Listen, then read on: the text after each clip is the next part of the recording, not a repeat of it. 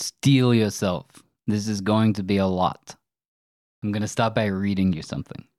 There is a God-shaped hole in the modern worldview. The modern mind reasonably has a hard time swallowing the millennia-old myths that are the fare of much mainstream religion. Those ancient myths answered a number of questions. How does the world work? Why do things happen? Where did the world come from? But then modernity developed a tool which gave much better, clearer, more useful answers to many of those questions. Science.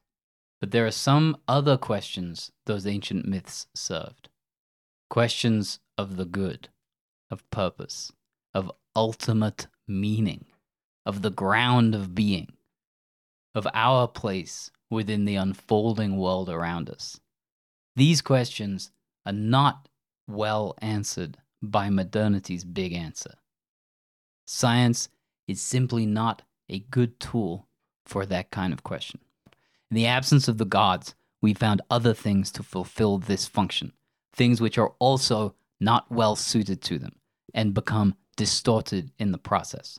Science becomes scientism. Politics becomes extremism.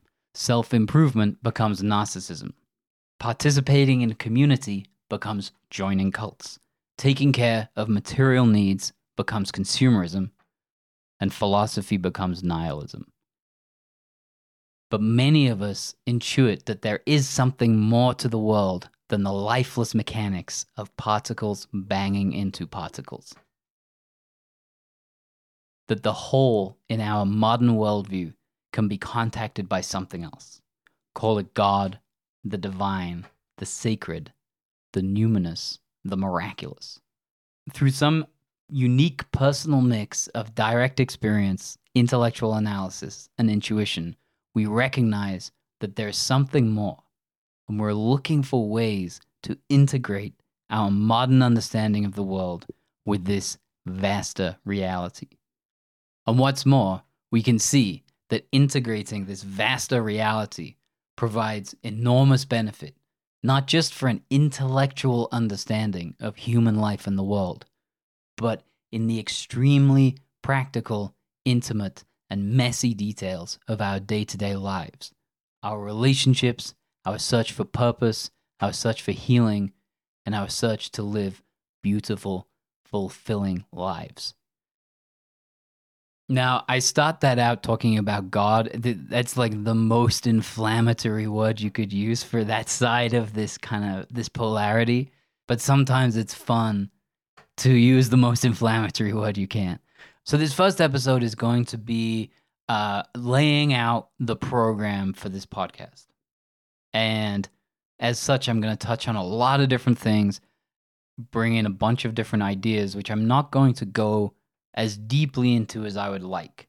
And I'm going to have to be disciplined here. My inclination is going to be to go off on extensive tangents, which I'm not going to do. I'm just going to lay out the broad strokes of the program. What are we doing here? What is this podcast about? At least to begin with. Like, what is our starting out point? And so the little piece I just read you is one way of framing this starting out point. And here's another way. So we can think about there being two aspects of being. Not the only two, but there are two aspects of being. One I'm going to call the explaining mind. So the explaining mind is the mind that seeks explanation and creates explanation. It's the mind that wants to understand how something works. And it wants to understand how it works in terms of cause and effect. It wants things to be logical, rational, explicable, right? The explaining mind. Another aspect of being is the enchanted mind. Problem with the enchanted mind is it doesn't want to be named. And so as soon as you give it a name, like 10,000 counterexamples erupt. But just for this conversation right now, I'm going to call it the enchanted mind.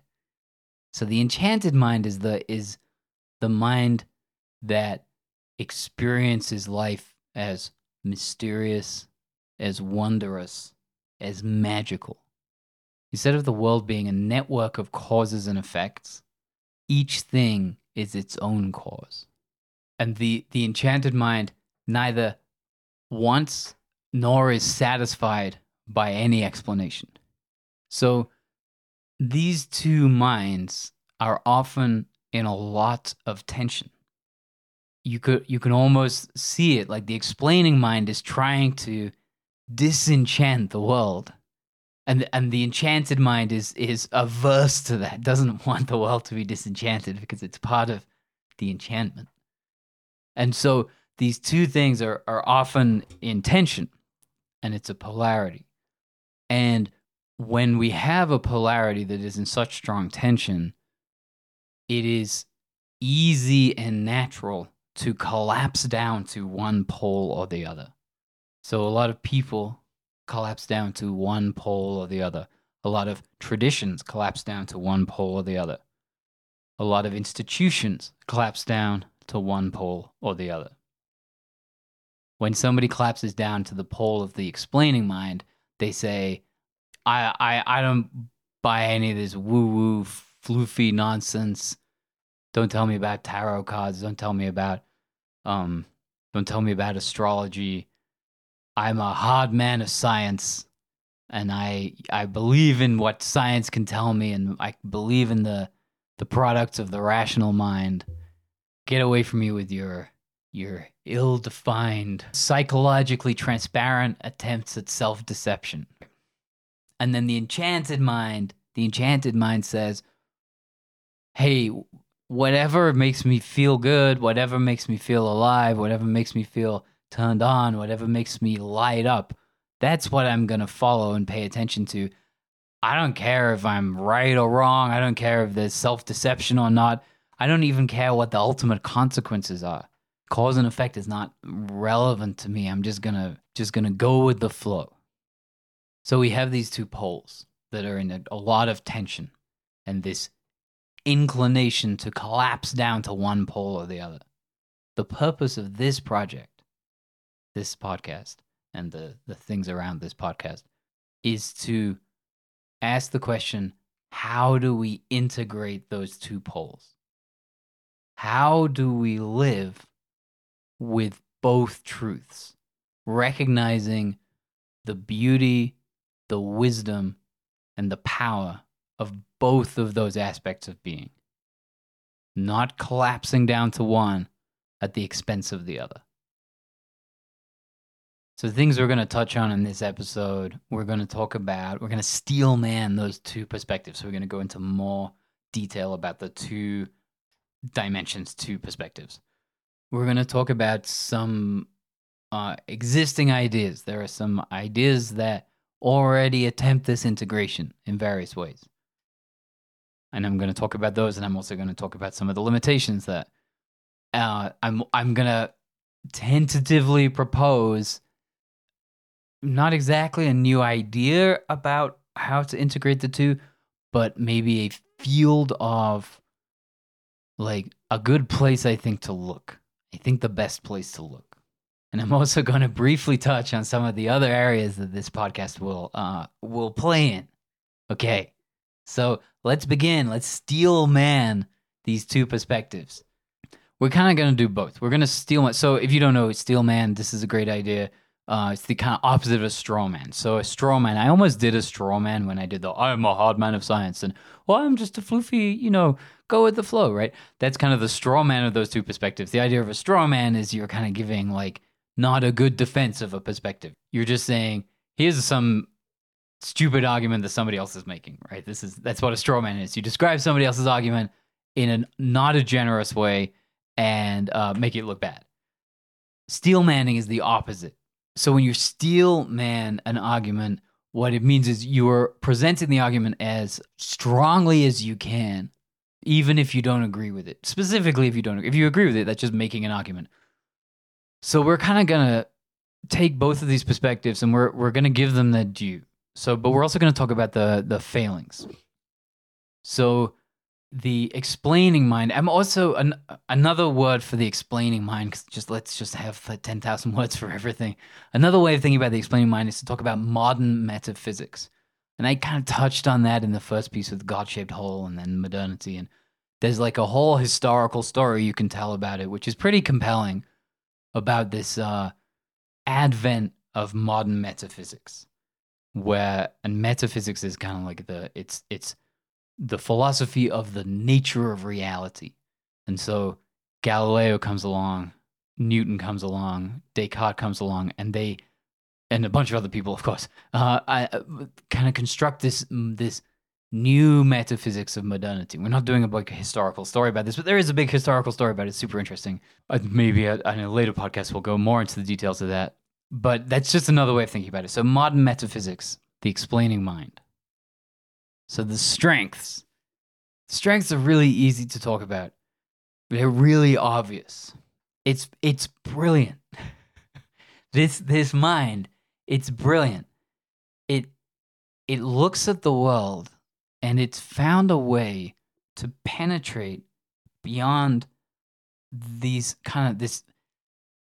dense cloud of self-deluding cognitive biases that human beings have, because we evolved to exist in this very specific context, geographically, ecologically, with a very limited set of, limited set of concerns of like finding food, avoiding danger, finding shelter, finding a mate. Like very, very simple, kind of confined, not simple, a very limited, confined kind of world that our minds developed to deal with.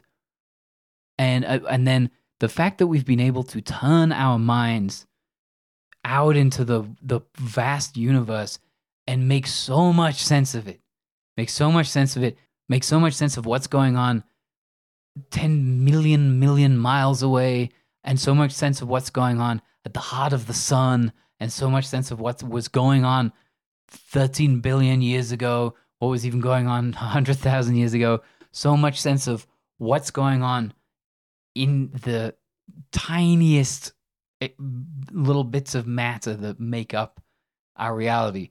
We've somehow managed to move past this kind of the limitations of our minds, using this very specific, it's a metaphysics, but it's also a set of tools.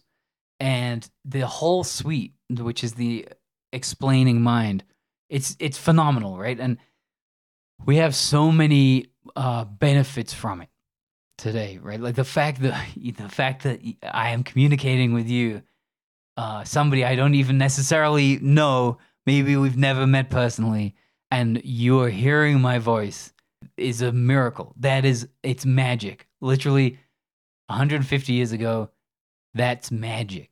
And science has produced this. The explaining mind has produced this. People will kind of get in fights about this, like, oh, well, it's all just made things worse. It hasn't. It's mostly made things better, and it's made some things worse. And there's such a thing as too much of a good thing, but it's a good thing, which we are now having a bit too much of.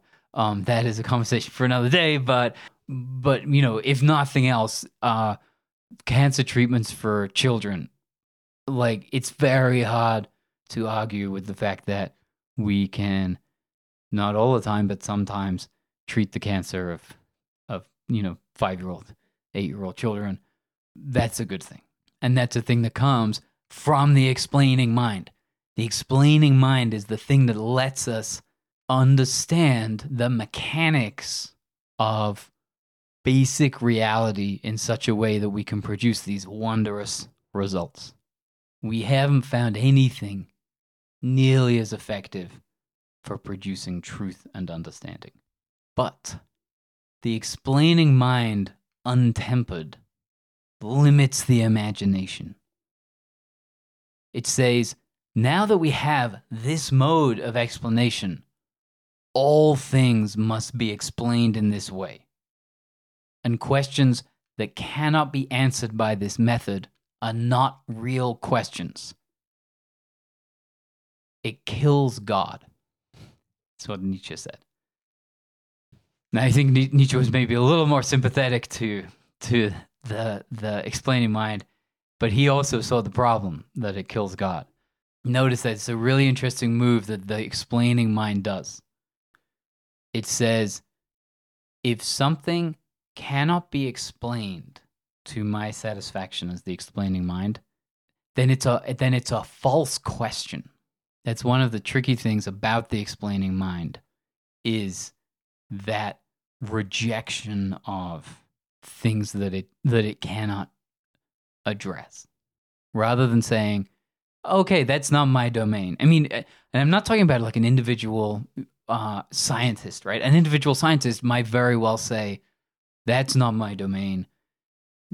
Questions of meaning, it's not my domain. Talk to your priest, talk to your rabbi, talk to your, spiritual leader, talk to your therapist, whatever. That would be a relatively integrated person of science. But the explaining mind itself doesn't make that distinction. The explaining mind says, if it's not in my domain, it's not real. The people who collapse into this extreme tend to be clear, rational, sensible, and lifeless, nihilistic, and depressed. Okay, let's talk about the enchanted mind. I might say magical metaphysics in contrast with modern metaphysics. So magical metaphysics. Magical metaphysics are good because they maintain a broadness of view. They don't have that reduction. They have a broadness of view. They maintain an enchantment. They restore meaning to the world and allow us to live in a way that is hopeful, optimistic, peaceful, and connected with the world. They recognize the intrinsic goodness and intelligence of reality. But untempered, magical metaphysics is weak. It's prone to cognitive bias, especially confirmation bias. It leads people down feedback chambers of self-fulfilling worldviews, conspiracy theories, and quackism. It's hard to distinguish between the instinctive and the intuitive. The intuitive leads you well, while the instinctive just has you follow your habitual patterning, for good or ill.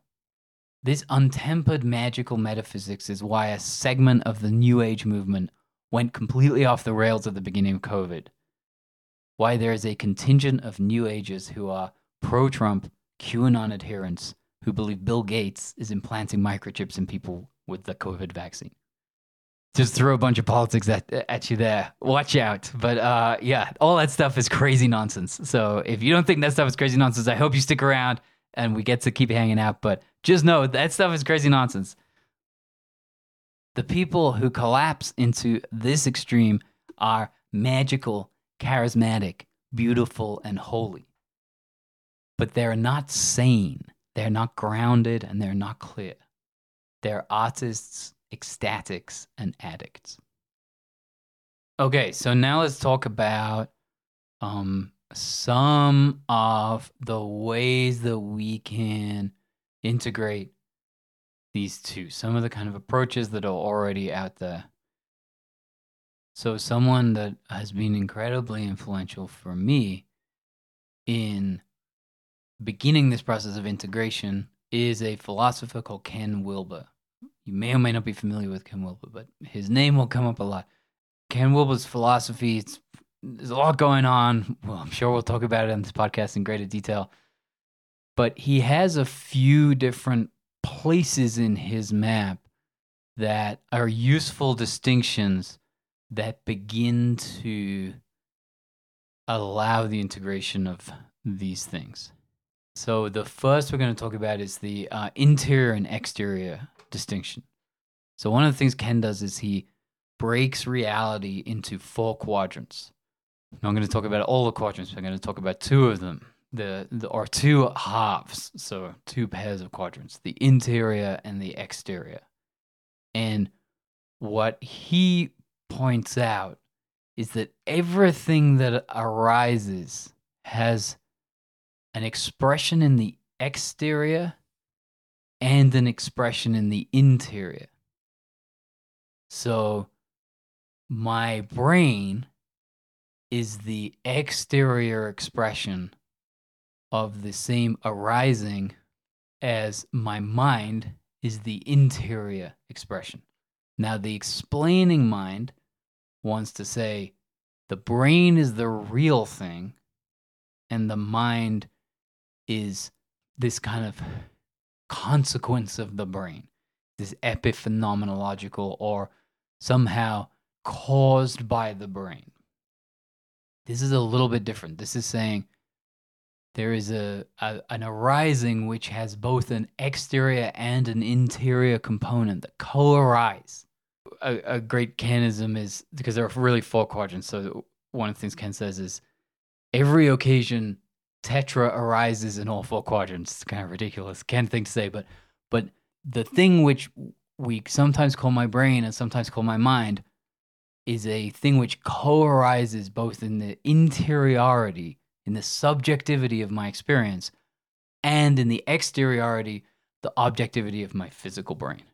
So if you do that, you can kind of, that's one way of breaking down, of saying, well, the explaining mind deals with the exteriors, deals with the objective, it deals with the what's called the right-hand quadrants, the exterior quadrants, while the enchanted mind deals with the interiors, the interior quadrants. So that's one kind of way of starting to make sense of integrating these things.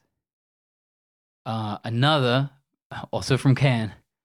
So all 3 of these are from Ken. I'm going to give you 3 Ken ideas. And then I'm going to talk about kind of some of their brilliance. And, well, we're talking about their brilliance now. And I'm going to talk about some limitations.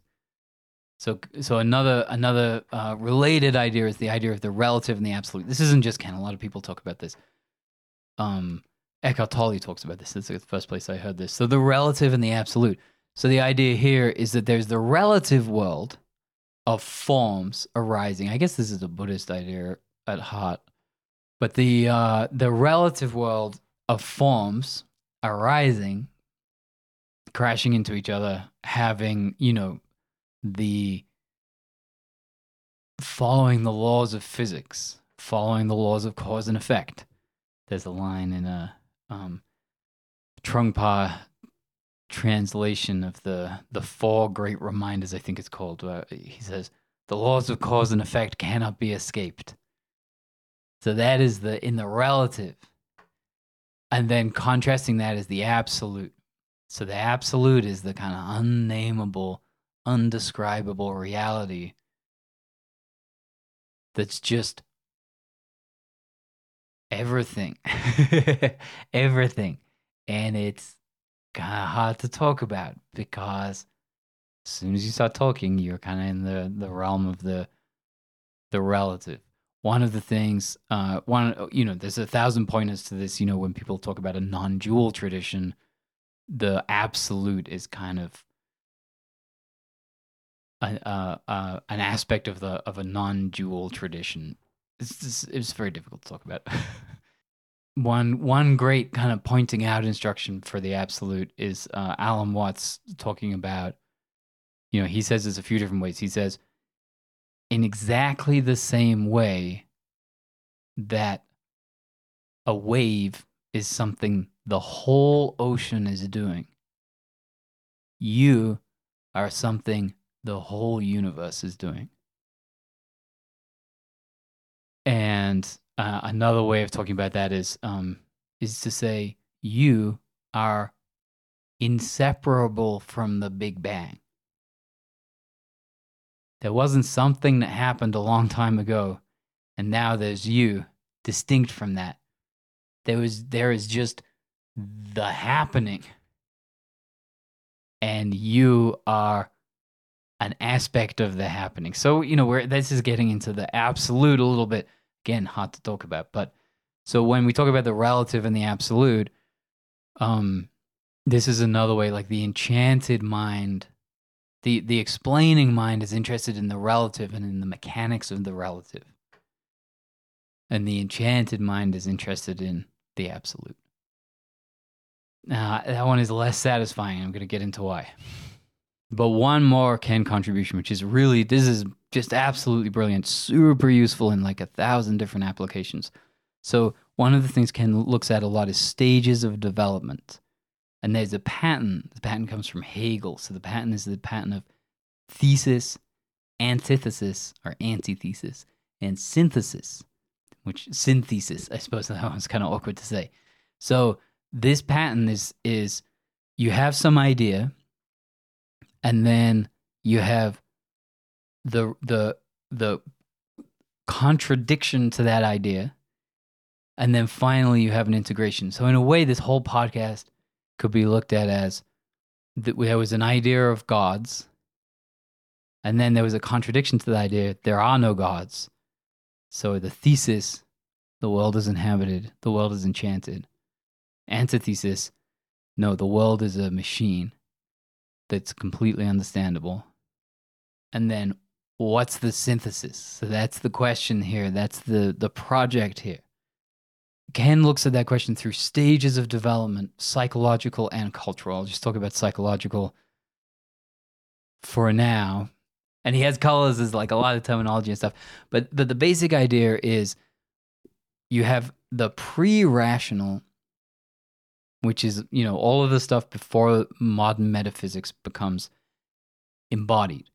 So a child is pre-rational. A child, thinks that the moon is following them. A child kind of has this magical worldview.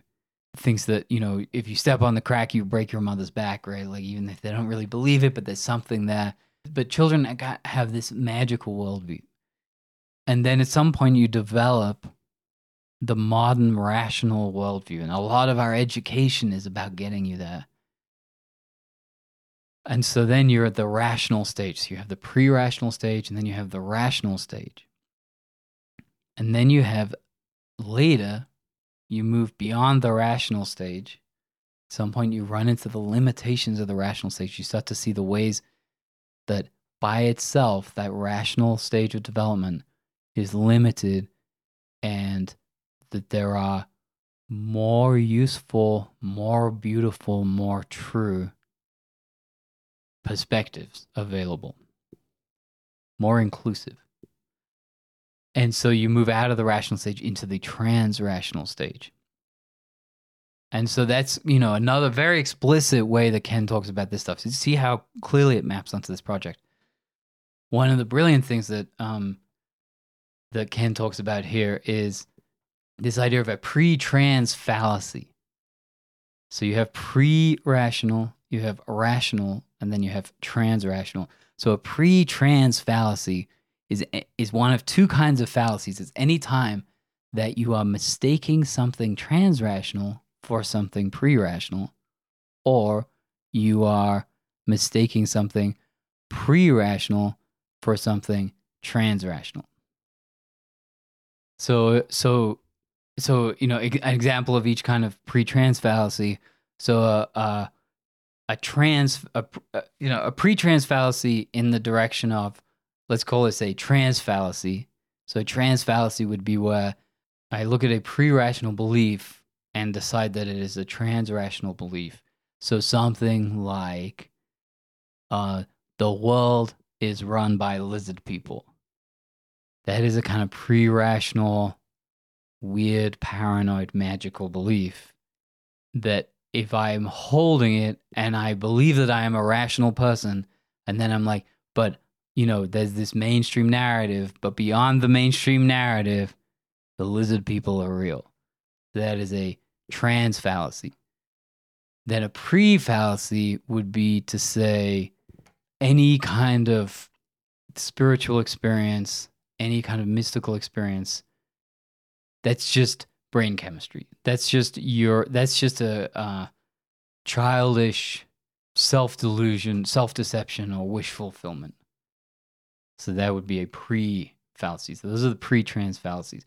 I think Ken calls both of those pre-trans fallacies, but it's worth having, they're different things, so it's worth having different names.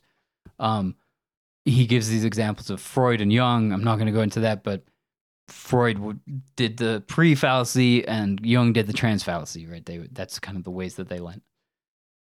This is another map. So here's 3 maps of Ken's. So And as I'm talking about this, I feel my soul drying out. I love Ken. He was so helpful to me. Um, people talk about him as being heady and kind of, cold and kind of dense, and I experience his work as being filled with love, actually. A love of like all of the perspectives. And I'm sure I'm going to talk more about Ken's work. I also find it limiting. One of the ways that I find it limiting, um, it's the explaining mind looking at enchantment. And so this is what's so tricky. And it's so, as I'm talking about this, giving all of these distinctions, like, yeah, I feel my soul drying out a little bit. And I'm like, I'm missing the enchantment of the enchantment. And I think it's really helpful. What Ken's work is really helpful for is it is an exit. It's an off-ramp out of the limitations of the explaining mind. But I don't, for me, it doesn't have the whole picture of the integration. And so it's like enchantment also lives in the dark. This is turning the lights on. And enchantment kind of a little bit flees from the light. For the same reason you don't typically make love with like bright neon lights on, right? And I think one of the reasons why pornography is aesthetically unpleasant, like holding aside the ethical and moral dimensions of it, but why it's typical pornography is aesthetically offensive is because the lights are on too bright and it scares away the enchantment. And that is a domain which otherwise can have a lot of the sacred in it and a lot of enchantment in it. Temples and churches, they're illuminated, but they're also dark. And you sit in the relative darkness when you pray. Also, when you grow mushrooms, mushrooms grow in the dark. And so this is some of the difficulty of just talking about any of this stuff is how do you talk about it while maintaining the enchantment? And I think that purely viewing the enchanted mind through the lens of the explaining mind is not enough. It's important, but we also have to learn to directly inhabit the enchanted mind. And I'm not saying that Ken would disagree with this, but just that the project by itself is incomplete. So I'm going to talk briefly more about the explaining mind as a segue into, earlier I said, I'm going to present my sense of the field that is going to be most fruitful to explore. The field or the area, it's not a particular discipline, but the area that's going to be most fruitful to explore in this question. At least it has been for me recently. So I'm gonna lead into that with a little bit more about the explaining mind. So the explaining mind would just be a useful tool, right? It was originally developed as a tool, and it's a very useful tool. There's a combination of two factors that too often turn this tool into a dangerous trap. Number one, its very usefulness is part of what makes it a trap. It's really good at some things, and it can produce a lot of results that we like. I talked about this earlier: medicine, science, technology. We've been to the moon. We've been to the moon. I'm talking to you across time and space. Sat in front of this unbelievable machine that does all these things for us. So all of that wax poetic about the fruits of the explaining mind. It's so useful that it's seductive. We start to say, well, I want that level of efficacy in all domains. And then the second thing that makes it a dangerous trap, it's a way of thinking that does not come naturally. It doesn't come naturally to us at all. It's very unnatural in a certain way. It's very disciplined and artificial. To exploit its usefulness requires a lot of discipline over a long time. It's a little bit obscured for most of us, this, because this is what we do through a big part of our formal education, especially, well, the whole thing, but especially, as children and as teenagers. Modern education is dedicated to disciplining us in this unnatural way, to disciplining our minds to operate in this unnatural way, which is so fruitful. So this combination of things, it has this unnoticed side effect, which is that our imagination becomes bound to this way of looking. Because we want it so much for good reason. We want this tool so much because it requires so much discipline to train the mind to see the world in this way. The mind becomes bound, in exactly the same way that if you sit in the same posture, in the same seat, in the same desk, hours and hours and hours every day, your body becomes bound to that shape, and it becomes limited in taking other shapes.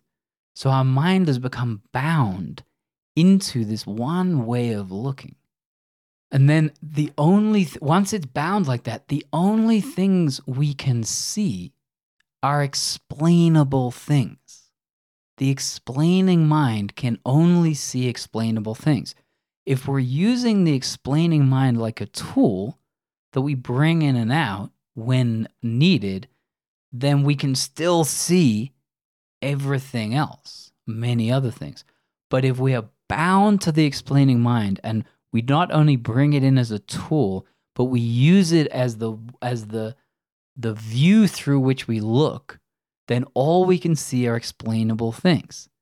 And everything else is rejected as either unimportant or not well formulated. It's a wrong question. There's this great phrase from Eliezer Yudkowsky, who's a prominent rationalist.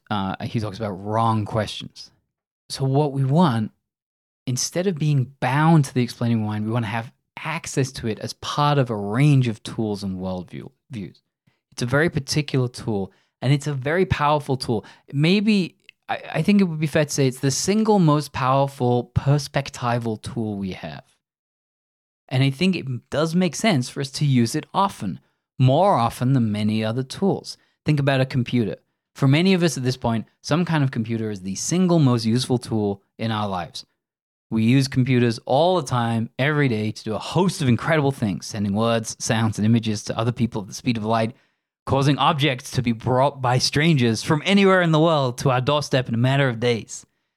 And incidentally, causing certain numbers in the databases of our banks to go down, creating art in a suspended form of ultimate plasticity, where we can make infinite copies, tweak and play to our heart's content, go back to previous incarnations, and endless, whatever you do with computers, you know what it is, right?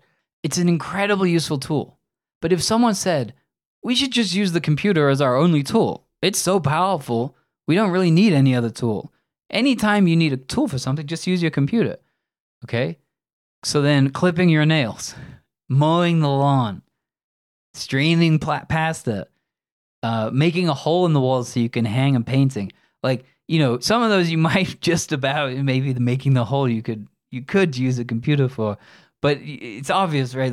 Like, we don't want to be constrained to this tool. And because the tool of the explaining mind, it's not only a tool, but it is a way of looking. It's that much more restrictive when we are constrained to it. So I've been saying we are constrained, and I dropped the word, but really our imagination is constrained. So this is the area that I think is going to be really fruitful for this inquiry, is the domain of imagination. And I think we have suffered a great failure of imagination, and that everything I've talked about today can be seen as a failure of imagination, or more specifically, a constriction of imagination. It is a necessary constriction to learn the tool of the explaining mind. to learn the worldview of modern metaphysics is necessary for a period to constrain your imagination. But that constriction disenchants the world, and it disenchants ourselves. Religion and spirituality are exercises of the imagination. But careful how you hear that. When I say that, it's easy to imagine that is a dismissal. Religion is an exercise of the imagination. That is a dismissal. The spiritual practice is developing your imagination. Somehow I'm saying it's not real, but that is part of the problem. That's what our ears do with the word imagination. They hear it as a dismissal. But I'm not trying to dismiss imagination. I'm trying to elevate it. In constricting the bulk of our imagination to an understanding of reality, we have ossified it. Our commitment to sanity, to a reality which is predictable and consensus, has rendered our imagination impotent. We stop experiencing it as imagination in here and start experiencing it as reality out there. And then with what little bit of imagination that has not been constrained in this way, we entertain ourselves, we daydream, we create the outcomes of our lives. And then we think imagination is weak, useless, childish, and unimportant. It's relegated, it's disregarded. But imagination is creating the whole world.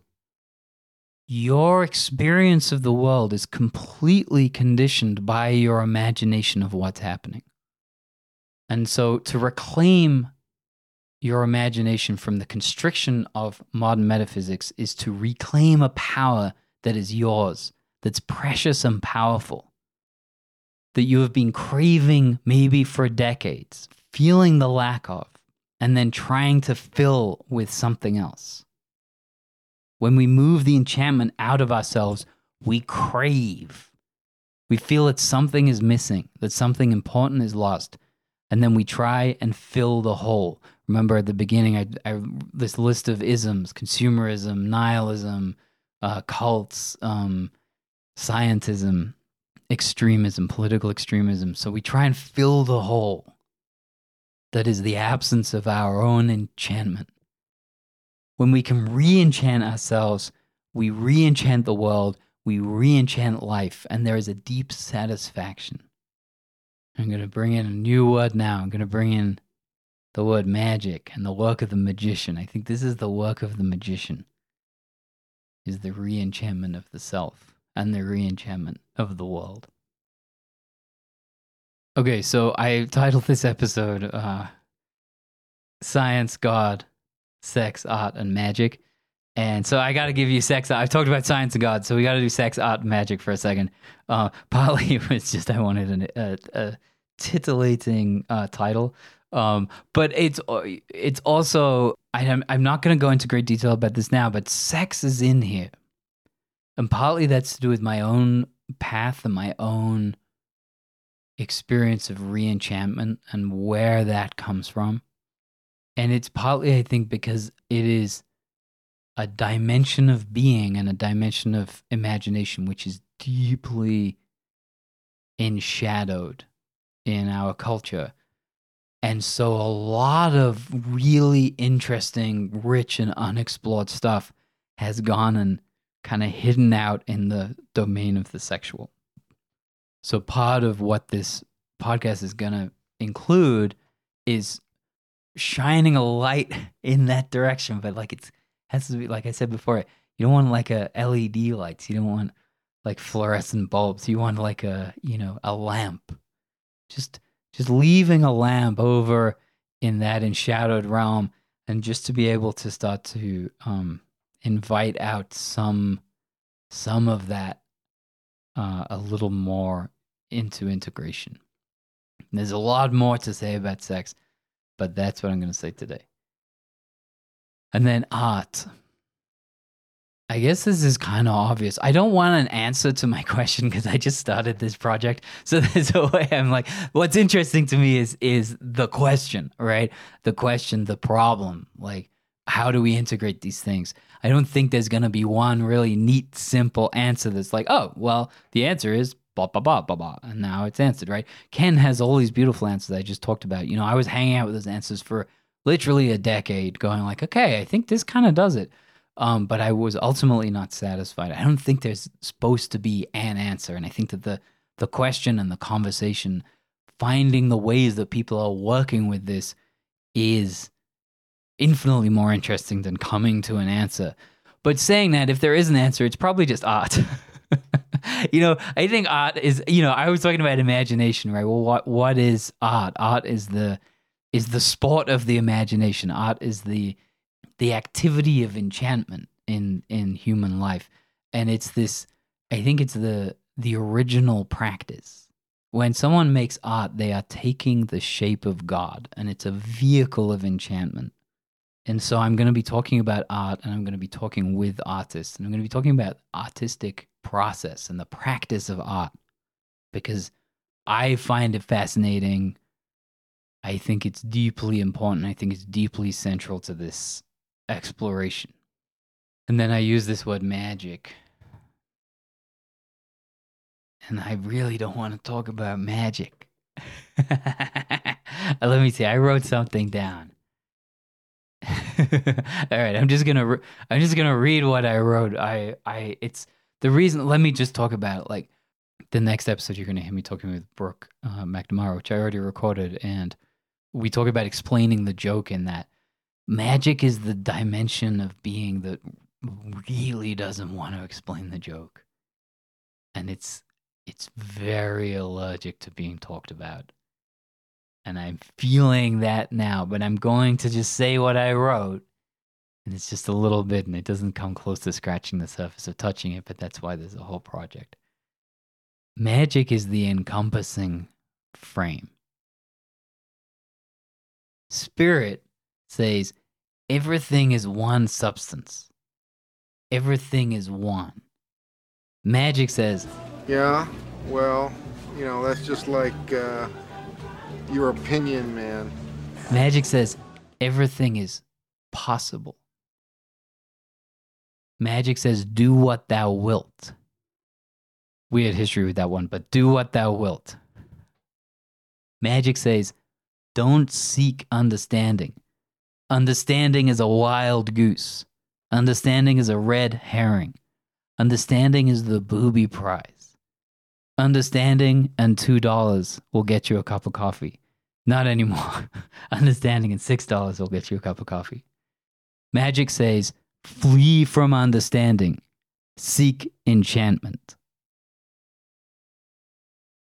So that's some of the terrain of the scope of the project. I want to revisit a little bit.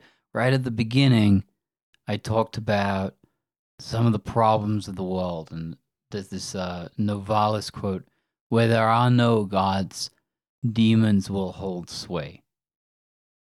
And I'm not really someone that's into the kind of doomsday, like, oh my God, the world is fucked and we need to save it. It doesn't totally resonate with me. But I do think that a lot of bad problems that exist today have at their root this disconnection from enchantment. And then another set of bad problems have as their root a disconnection from the explaining mind. So I do think that there's something, this isn't kind of purely a philosophical exercise. I think that it has a very, very practical consequences to be thinking about these questions and working with these questions. So I want to bring that in. It's not really what turns me on is to save the world. What turns me on is just to it's a long question, I guess, but it's not to save the world, but I do think that the world could use some help. And I think that this is one avenue that from which help can come. Okay, just a couple of last things to say. So one is just to talk about how am I/we going to work on this project, achieve this goal, solve this problem. Now, like I said, I don't know if a solution is really the thing. as much as a manifesting of interest in the question. If that's not a completely ridiculous thing to say. Although I think I've said several other completely ridiculous things already in this recording, so I don't know. I'm worried about that now. You know, we're just trying to enliven the question. How about that? And so a few ways that I'm going to be doing that. One is this kind of thing where I'm going to be just kind of exploring some of my own thinking about these questions.